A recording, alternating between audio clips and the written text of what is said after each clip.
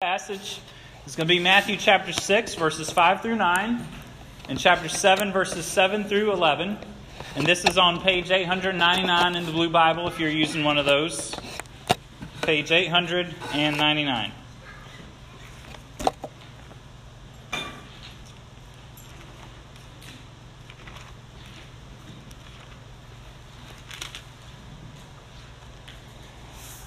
So, three questions that we're going to address today. Two of these questions are kind of like big picture for the entire passage, and then the third question is just something we're going to touch on very quickly.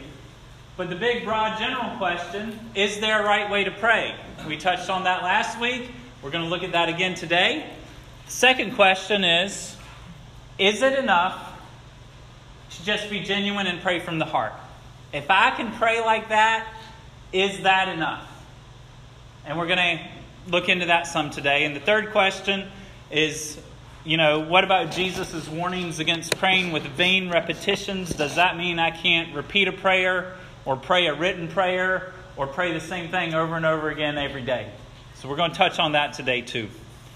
So I'm going to read from Matthew 6. I'll read verses 5 through 9. And when you pray, you must not be like the hypocrites, for they love to stand and pray in the synagogues and at the street corners, that they may be seen by others. Truly I say to you, they have received their reward. But when you pray, go into your room and shut the door, and pray to your Father who is in secret, and your Father who sees in secret will reward you. And when you pray, do not heap up empty phrases as the Gentiles do, for they think that they will be heard for their many words. Do not be like them, for your Father knows what you need before you ask Him. Pray then like this: Our Father in heaven, hallowed be your name. That might be a strange place to stop. There's a reason for it. You'll see a little bit later. Now let's turn a page over to chapter 7, verses 7 through 11. There's a common idea and a common theme in both these passages that we're going to bring together today. So verse 7. Ask, and it will be given to you. Seek, and you will find. Knock, and it will be opened to you. For everyone who asks receives, and the one who seeks finds, and to the one who knocks it will be opened. Or which one of you, if his son asks him for bread, will give him a stone? Or if he asks for a fish, will give him a serpent? If you then, who are evil, know how to give good gifts to your children, how much more will your Father who is in heaven give good things to those who ask Him? All right, everybody. There's a lot here. Forgive me for cutting you off, but there's a lot here. We're going to have 2 more weeks to talk about prayer after today before we get into 1 John on June the 2nd. Everybody here knows that there's a lot of people that live at my house. And I, like you, am made in God's image. And I am being conformed into the image of Christ, Romans 8:29. So I'm becoming like God. I think we're all headed that way. At least all of us in this room. There's something that God can do that I don't think I'll ever be able to do. He can't hear multiple people and understand them and engage them at the same time. At my house, it's very easy for one person to be talking, and in the middle of a sentence, someone else busts in the room, and before they even know if I'm in there or not, they start talking to me. Sometimes they start talking to me before the door opens. And then they wonder what I'm not saying. So we've got a few ground rules that just kind of help create some order in my household. And one of those rules is that you may not come up to me and pull on my sleeve or pat on my shoulder or do this and say, Daddy, Daddy, Daddy, Daddy, Daddy, Daddy, Daddy, Daddy, Daddy, Daddy, Daddy, Daddy, Daddy, Daddy. That is not the proper way to get your dad's attention. It doesn't work that way. You all know how much I love my kids. Forgive me, ladies, I just realized this morning that I'm preaching a sermon about the father on Mother's Day. I'm sorry. So let me go ahead and say that. But it was too late to change it. All right, so we have a good, sovereign, loving, powerful Father in heaven. And He's a Father who listens, and He's a Father who already knows what we need. There is a correct way to approach God. There's a correct way for my kids to approach me. If I'm not talking to anyone, they can start talking to me. But if I'm already talking to someone, they need to come and stand quietly beside me, or if they need to put their hand on my hand or on my arm for a moment just to let me know. I can look at them and reaffirm that, yes, I know you're there and I'll talk to you in a moment. Most of you have probably noticed me do that here in this setting before or after a service. There's an appropriate way to get the Father's attention, and there is an inappropriate way to get the Father's attention. I love how verse 5 of chapter 6 starts out. And when you pray. Not pray or if you pray or you should pray, but when you pray. He starts out verse 7 the same way. And when you pray. There is an assumption. There is an expectation here that God's people are going to be people who pray. And in these first 4 or 5 verses, Jesus mentions 2 groups of people who pray wrongly. And from the mention of those 2 groups, He tells us what to do differently that will lead us to pray correctly in a way that pleases Him and honors Him. In verses 5 and 6, He talks about hypocrites. These hypocrites are the same group of religious leaders that were responsible for having Jesus crucified on the cross. There's a show of religion, but very little to no substance behind it. Verse 5 reads, "And when you pray, you must not be like the hypocrites, for they love to stand and pray in the synagogues and at the street corners, that they may be seen by others. Truly I say to you, they have received their reward. But when you pray, go into your room and shut the door, and pray to your Father who is in secret, and your Father who sees in secret will reward you." God is calling us to pray in such a way that gains the attention of God, that does not seek the praise, the attention, or the approval of man. The hypocrites mentioned in this passage, who are on the street corners and in the synagogues, they're noticed by men, but they are not noticed by God. But when we go to our Father, when we go into our room or into our closet, as some translations say, when we shut the door and pray to our Father who is in secret, in that private mode of prayer, when we do that with the right heart, we will gain the attention and the notice of God. If you pray seeking men's attention, that's all you're going to get. But if you pray seeking God's attention, He is a good, loving, sovereign, powerful Father, and He will hear you. Now, we could wrongly look at these verses and say, well, Jesus is saying you should never pray in public, that you should only pray privately. And that's not what He's saying at all. Okay, if you look ahead from verse 9 through 13 of this chapter, He actually gives us a prayer that Christians have been praying together publicly for 2,000 years now. Okay, this is not a prohibition of public, gathered, corporate prayer. Jesus is not saying you can't pray with your family around the table at dinner time. He's just saying if you're going to pray publicly, you need to do it right. And although He mentions praying privately by yourself to your Father in secret, although He mentions that as the right thing to do here, He's not saying that's the only right way to do it. And He's not saying that you can't screw up private prayer. I've done it. Private prayer can be screwed up and messed up just like public prayer can. So He talks about the error of the hypocrites, and then He tells us the right way to do it differently. we get to verse 7 and he mentions another group of people. He mentions the Gentiles. Now, the Gentiles are people who are not Jewish. And for the people in this day, and this is true for some Jews also, but this was particularly true for the Gentiles, they were people that were very far from God.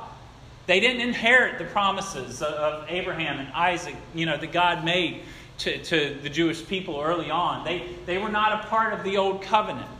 And so they were outside of the family of God. They were outside of the Jewish nation, so they were far from God. Today, as we think about the word Gentile and ask how does that apply to our nation, I think it applies best, at least in a simple way, to anyone who's far from God. To someone outside of the new covenant. To someone outside of faith in Christ. And so he's telling them in verse 7, when you pray, don't heap up empty phrases as the Gentiles do, for they think that they will be heard for their many words. Now, in today's world, Gentiles, or people who are far from God, they're less likely to have a specific God that they are praying to than what these people were in that day. Back then, there were many gods that the Gentiles would pray to. Today, there's not as much of a specific God that they would pray to. So there's a few differences, I think, between Jesus' world then and our world today. But as far as the Gentiles back then go, is that they would pray and they would think that they would be heard because they say so much. It was more of that, daddy, daddy, daddy, daddy, daddy, daddy, daddy. If I say it long enough, if I say it loud enough, I'll get God's attention and He'll hear me. The Gentiles in these verses, they don't understand that God is a loving, sovereign, good, and powerful Father who already knows what we need. They don't understand that. This story reminds me a little bit about the Old Testament story. It's in 1 Kings chapter 18. You've got the prophet Elijah. He's one of the few prophets at that time. And he's telling the people to come to God. He's telling the people, quit playing with these other gods and come to the one true God. Well, the false gods, particularly the god called Baal, had 450 prophets that were at a place called Mount Carmel. There were 450 of them there. And Elijah, who was a prophet of the one true God, he was the only prophet there for the one true God. And there was a bit of a showdown that was about to take place.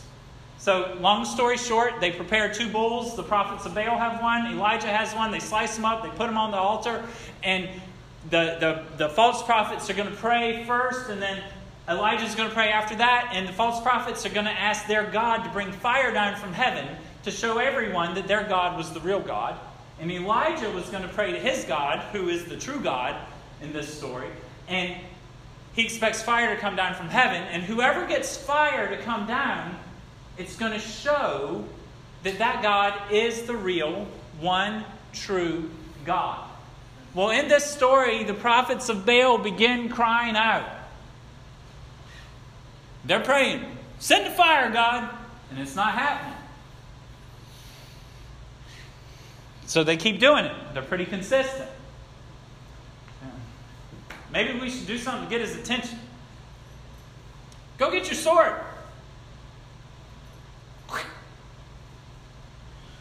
Then they started dancing. And they started mutilating themselves. And the thought process that was in their mind was that if we do all of these things, we will get Baal's attention. I have to do something to get his attention. The only reason that God would do something for me is because I do all this stuff to get him to notice me. That's the thought process of the Gentiles. That's the thought process of people today at times when they pray. Elijah saw what they were doing and he begins to mock them. He says, maybe your God is in the restroom. Maybe he's on a journey. Maybe he's on a vacation. I know what it was. He stayed up too late last night and he's got to take a nap, so he can't answer the phone. And Elijah began mocking him, and there came a point where Elijah just says it's time, and he prays. He says, God, send down fire from heaven. The fire from heaven falls. Elijah's prayer was heard because his God was there. Now, there's a difference between our prayers being heard and our prayers being answered. God hears many more of our prayers than He necessarily gives us what we ask for, and there's reasons for that, and we'll look at that a little bit next week and the week after. Okay? But we are not heard because of our empty phrases, or because of all of the good things that we say, because of all the good things that we do. I remember one time hearing a person here in this room pray for someone else, and they needed God to do something for the person they were praying for. And they began praying, and here's what they said. God, this person has done this for you. God, this person loves you so much. God, this person has done that for you. And there was this long list of wonderful, good works that the person has done. And there's nothing wrong with that. But the prayer went sour, and I remember just cringing inside and getting so sad. This has only happened here once. But I remember getting so sad because the prayer should have been answered because the person was so good. We don't earn things from God because of our good works and because of the things that we do. It doesn't work like that. That's not how God designed it. God hears His child because He's a loving Father. God hears the cries of His children because He's sovereign and because He's powerful and because He is good. We get to verse 7 where it says, do not heap up empty phrases. If you're familiar with the King James Version, it says, use not vain repetitions. And it's easy to come across this and say, I can't read a prayer. Or I can't repeat a prayer. But that's not what Jesus is saying. Jesus is not saying that it's wrong to memorize a prayer. I use written prayers. I got this book. I got a few. All kinds of written prayers. Because sometimes, you know what? I need to pray and I don't feel like it. And these guys help me out. Amen. Anybody else ever been like that? All right. So me praying, and I'll find one of those prayers I really like, and I'll pray it every day for a few weeks sometimes or a few days. And it just kind of helps me with whatever I'm going through at the moment. But is repetitious prayer wrong? No, not at all. There's no problem with repetitious prayer. The problem, it comes when the prayers become vain or empty. The warning in verse 7 is against vanity or emptiness, as the ESV says. Now, if you only pray repetitious prayers, I encourage you to step out of your comfort zone and come up with something. Change it up every now and then, because there's something to gain and from that and to be there. We get to verse 8. Do not be like them. Do not be like the Gentiles. For your Father knows what you need before you ask Him. We have more talk about the Father. We saw this back in verse 6. And when I read this, your Father, that we shouldn't heap up empty phrases. We shouldn't try to get His attention by saying daddy, daddy, daddy, daddy over and over again like that. We shouldn't do that. Why? Because our Father in heaven already knows what we need before we ask Him. We must not pray thinking that, God was taking a nap and He doesn't know what I'm going through because He just woke up 5 minutes ago. He knows. His eye has been upon you. If He already knows, then why should we ask? There's several answers to that question. Number one, we should ask because He tells us to.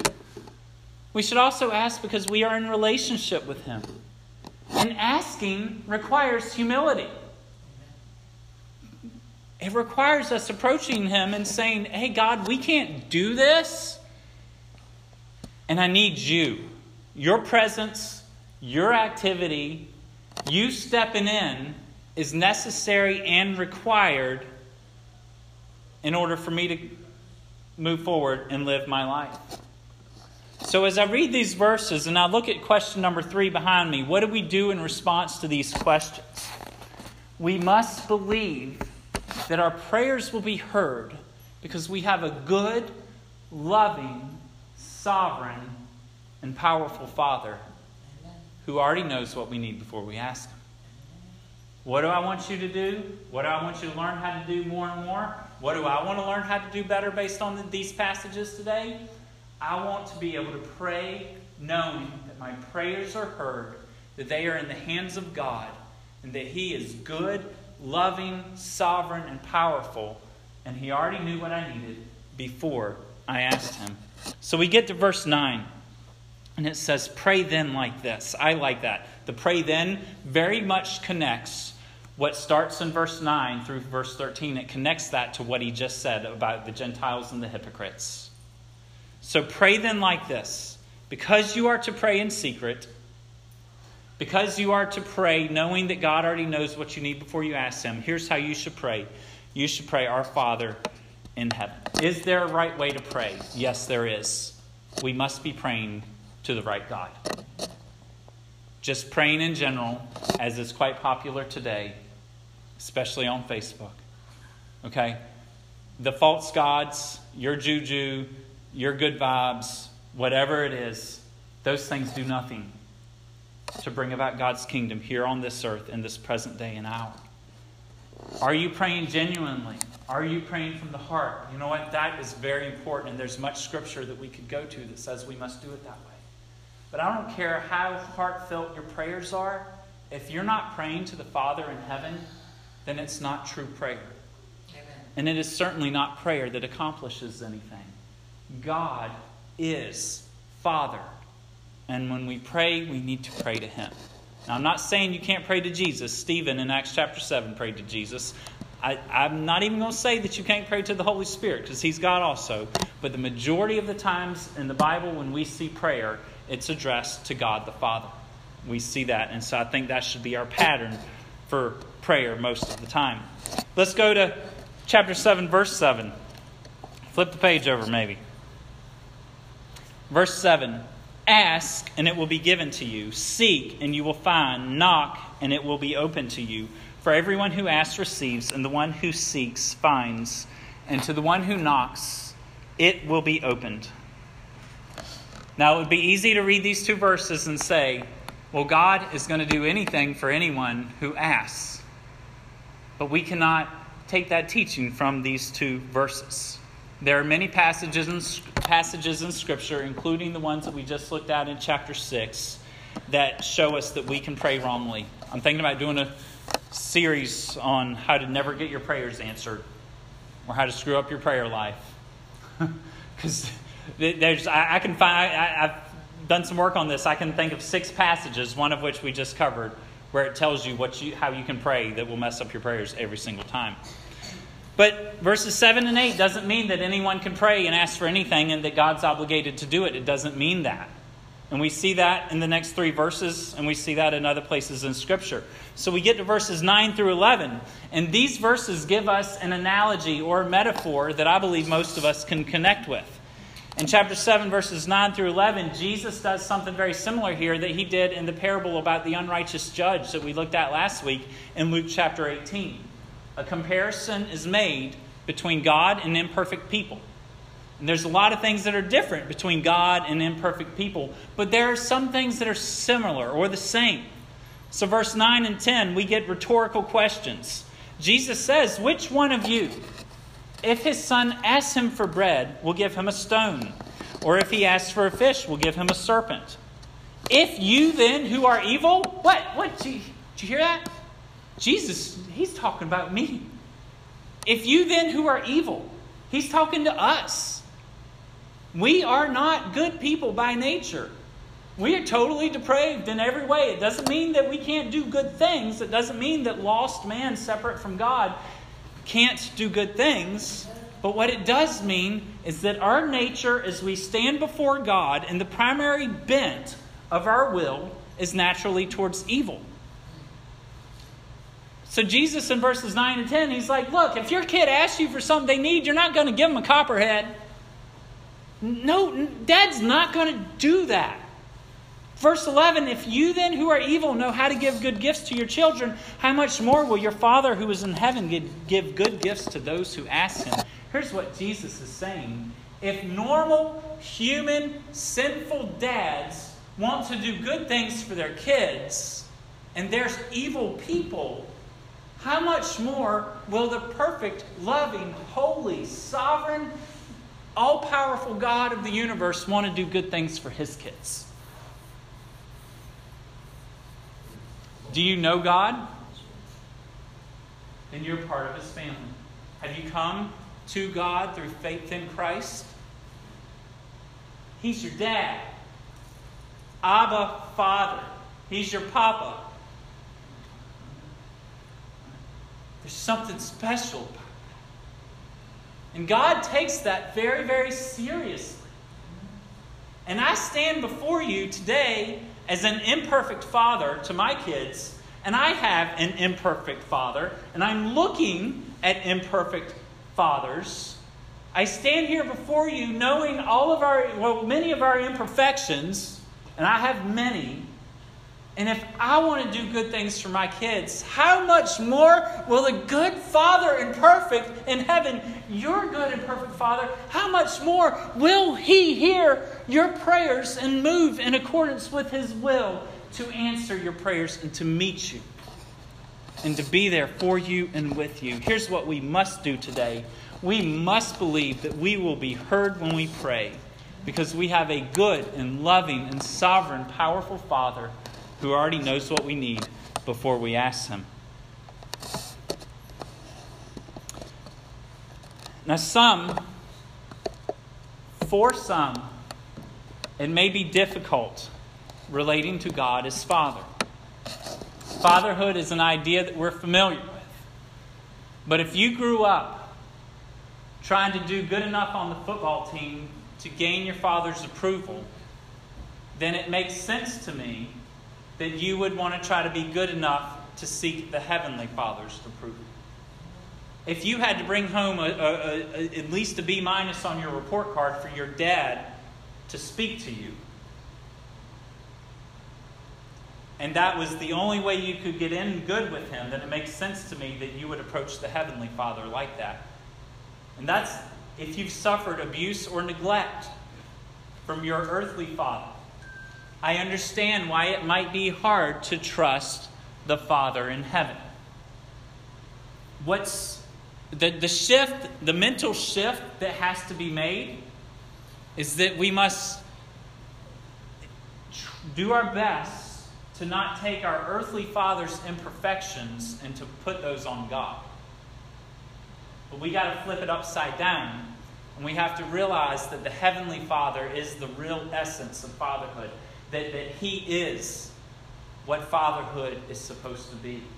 He is what fatherhood is all about. And anything good that exists in your Father is from the Heavenly Father. And anything bad, anything wrong that your earthly father has done to you is because your earthly father is a sinner. And he is not like your Father in heaven. So be careful not to project your view or your impression from your earthly father upon your heavenly Father. But look to your heavenly Father as He's revealed in His Word, and realize that your earthly father's imperfections, and I say that, and I know we love our earthly father. I know that. But simultaneously, while that happens, we're well aware of how our earthly fathers have hurt us. My kids are well aware of how I have hurt them. We have to be careful with this. It is hard to do. So I'm going to wrap up here shortly. But as I've thought about the father this week, the story of the wealthy father with 2 sons in Luke 15 comes to mind. We often call that story the story of the prodigal son. And you know the story. Wealthy farmer dad. He's got 2 sons. One of them works real hard, plays by the rules, does everything he should. And then one son decides he doesn't want to be a part of the family anymore. He receives his inheritance early. He goes out. He spoils it on wild living. And one day in his poverty, he gets a job working for a pig farmer, and he gives the pigs the slop for them to eat, and he looks at their food and he wishes that he had that food. And he realizes what he's missing. He decides to go home to the father. That story, American church approach, we think that story is about the little brother who ran away. All right? Yeah, he's a big part of the story. But that story is about the father. What was the father doing? The father was waiting for the son to come home. The father was broken when his son left him. When his son ran into sin, the father's heart broke. What was the father doing as the son started coming back? He was looking for him. He was ready for him. What did the father do when he saw the son? He ran to him and embraced him, and he celebrated. My son is back from the dead. Your Father in heaven is infinitely rich, infinitely wise, good, and perfect, and His ear is attentive to our prayers. He will hear you, even in your imperfections. He will hear you. On your worst day, if you cry to Him with the right heart, He will hear you. That's beautiful. That's exciting. That gives me hope. I love it. I really love it. And here's the thing about the hypocrites and the Gentiles. They can't call God their Father. So because they can't call God their Father and get His attention, they got to get man's attention. Because they can't call God their Father and get His attention, they have to do crazy things like slice and dice themselves up and do crazy dances and say the same thing over and over and over again. Because God is not their Father. And I tell you today, there was a time in my life when God was not my Father. And one of the popular ideas floating around in our world today, I see it on Facebook, I even hear it on the news, is that we assume that God is everyone's Father. Well, I'll tell you, the first 13 years of my life, God wasn't my Father. It was because I was lost in sin. But at the age of 13, when I called out on Him as God, as I turned from my sin and placed my faith in Him, I became a part of His family. He adopted me. Adoption is necessary. It's critical. It's beautiful. Ephesians 1, it says He predestined us for adoption as sons through Jesus Christ according to the purpose of His will. What was God's plan for you? That He would adopt you and make you a child of His. That was His plan for you. In Galatians 4, it says, when the fullness of time had come, God sent forth His Son, talking about Jesus, so that we might receive adoption as sons. And Paul goes on at the end of that Galatians 4 passage to say that if we are children of God, then we are an heir through God. So let me ask you today, is God your Father? If He's not, then do you approach God and live your life as the hypocrites do? Do you try to be really, really good for Him just so He'll notice you? Do you hope that your good works outweigh your bad works so that maybe, just maybe, He'll let you in? Are you a Gentile? Do you live like one hell 6 days, or live like hell 6 days a week and then try to be religious on Sunday morning? Okay? Just like it says God knows what you need before you ask Him, God knows what you need when you think He's not watching. I want to ask you, if you don't know God, to come to God, to make Him your Father. There is nothing that you have done that is too bad that He would turn you away. When you come to Him, when you call on Him, He will receive you. And I end with this verse, John 1:12. But to all who did receive Him, talking about Jesus, who believed in His name, He gave the right to become children of God. If you are a child of God, He hears your prayers because He is a good, sovereign, loving, and perfect Father.